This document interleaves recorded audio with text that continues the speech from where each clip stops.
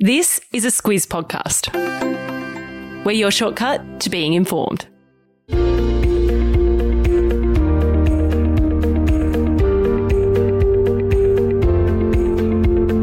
Hello and welcome to our Squiz the Election series, your shortcut to the 2022 federal election.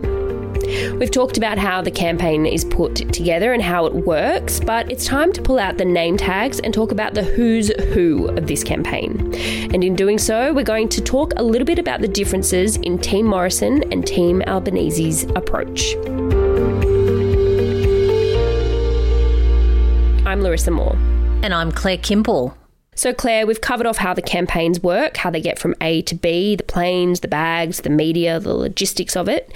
But let's now get across who some of these people are who are in the leaders' RAF jets and in campaign headquarters making the big calls. Yeah, these are people who are mostly in the background. They might pop up in the Financial Review's power list every year, but otherwise you wouldn't hear much about them, even though they're really critical to the strategy and the tactics and the policies and the politics, along with shaping those messages and the performances of the leaders. All right, I've tossed a coin and Labor's Anthony Albanese is leading us off today. Claire, who's up the front of the plane with him? So the first to mention is his Chief of Staff, Tim Gartrell. Basically what you need to know about him is that he was behind the Kevin 07 campaign when he was the National Secretary of the Labor Party in 2007. He left politics in 2008. He returned, though, to become Albanese's Chief of Staff in 2019, and he's his closest advisor on the road. Claire, the media advisors are usually top of the tree too, and in Albanese's camp, that's his Director of Media, Liz Fitch. Then he's also got a party elder on the plane with him. Yeah, he's joined on the campaign trail by Stephen Smith. He's a former Defence Minister, also a Foreign Affairs and Trade Minister, who retired from politics in 2013. Smith is now a professor at the University of Western Australia. He's a former State Secretary of the party, and those who know him say that he's a steady kind of guy. Now, these party elders on the campaign trail have become a bit of a feature in recent campaigns. The idea is that they're outside the leader's normal day-to-day team, but they're former senior politicians who know what it's like to face the media and to be the one making the calls. That's right, and they can be something like a trusted sounding board for the leader. We've talked a bit about the pressure that they're under, so it's handy to have someone who knows you and also knows what you're dealing with and bounce some ideas off.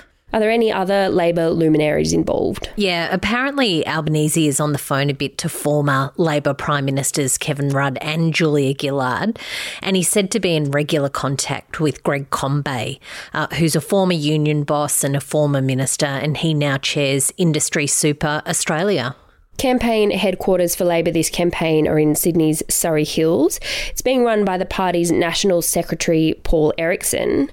There are also a couple of campaign spokespeople who we've seen a bit of this campaign. Yeah, Albanese's COVID infection meant that we did see a bit more of Senator Katie Gallagher from the ACT and also New South Wales MP Jason Clare. They work closely with campaign headquarters and also Albanese's team to supplement his media appearances. We've also seen a bit of Deputy Leader Richard Marles, Senate Leader Penny Wong, and also Labor Treasury spokesman Jim Chalmers during this campaign. When it comes to Albanese's family life, we've also seen a bit of his partner, Jodie Hayden. They've been together for a couple of years, and he says it's up to her to decide how much or how little she wants to be involved in the campaign. We've also seen his dog Toto pop up a few times on his Instagram as a good ISO buddy. That's the who's who of Labor. Who are we starting with for the coalition? So, unlike Albanese, Morrison's Chief of Staff, John Kunkel, is based at campaign headquarters. He's a well-known policy wonk, so that's where he's at. Morrison's most senior staffer on the plane with him is Euron Finkelstein.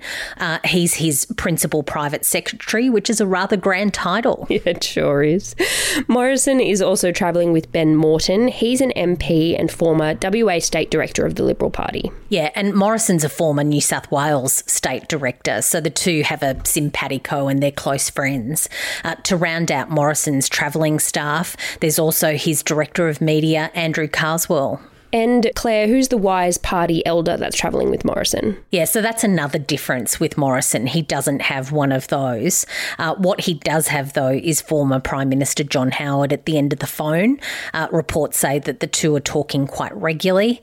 And Morrison is also talking to a couple of very politically savvy friends and former Liberal backroom men. That's David Gazard and Scott Briggs. Now, we briefly mentioned Albanese's partner, Jodie Hayden.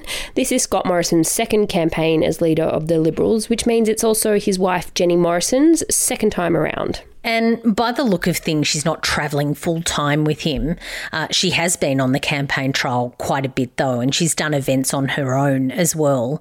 Hard campaign heads would see her as an attribute for the Prime Minister, and his side will want her with him a lot as we head towards the 21st of May, so keep an eye out for that. As for their campaign headquarters, they've set up in Milton in Brisbane. Yeah, they sure have. They've done that in previous campaigns as well. The Liberals' federal director, Andrew Hurst, is running that. He's seen as a bit of a genius after the 2019 miracle election victory. He was behind that. He's working closely with the Nationals' federal director, Jonathan Hawkes, who's also set up in those same headquarters in Brisbane. That was going to be my next question, whether the Nats and Libs have the same headquarters or if they did their own thing. What about the campaign spokespeople? So the coalition has two South Australians. That's Finance Minister Simon Birmingham and also Social Services Minister Anne Rushton.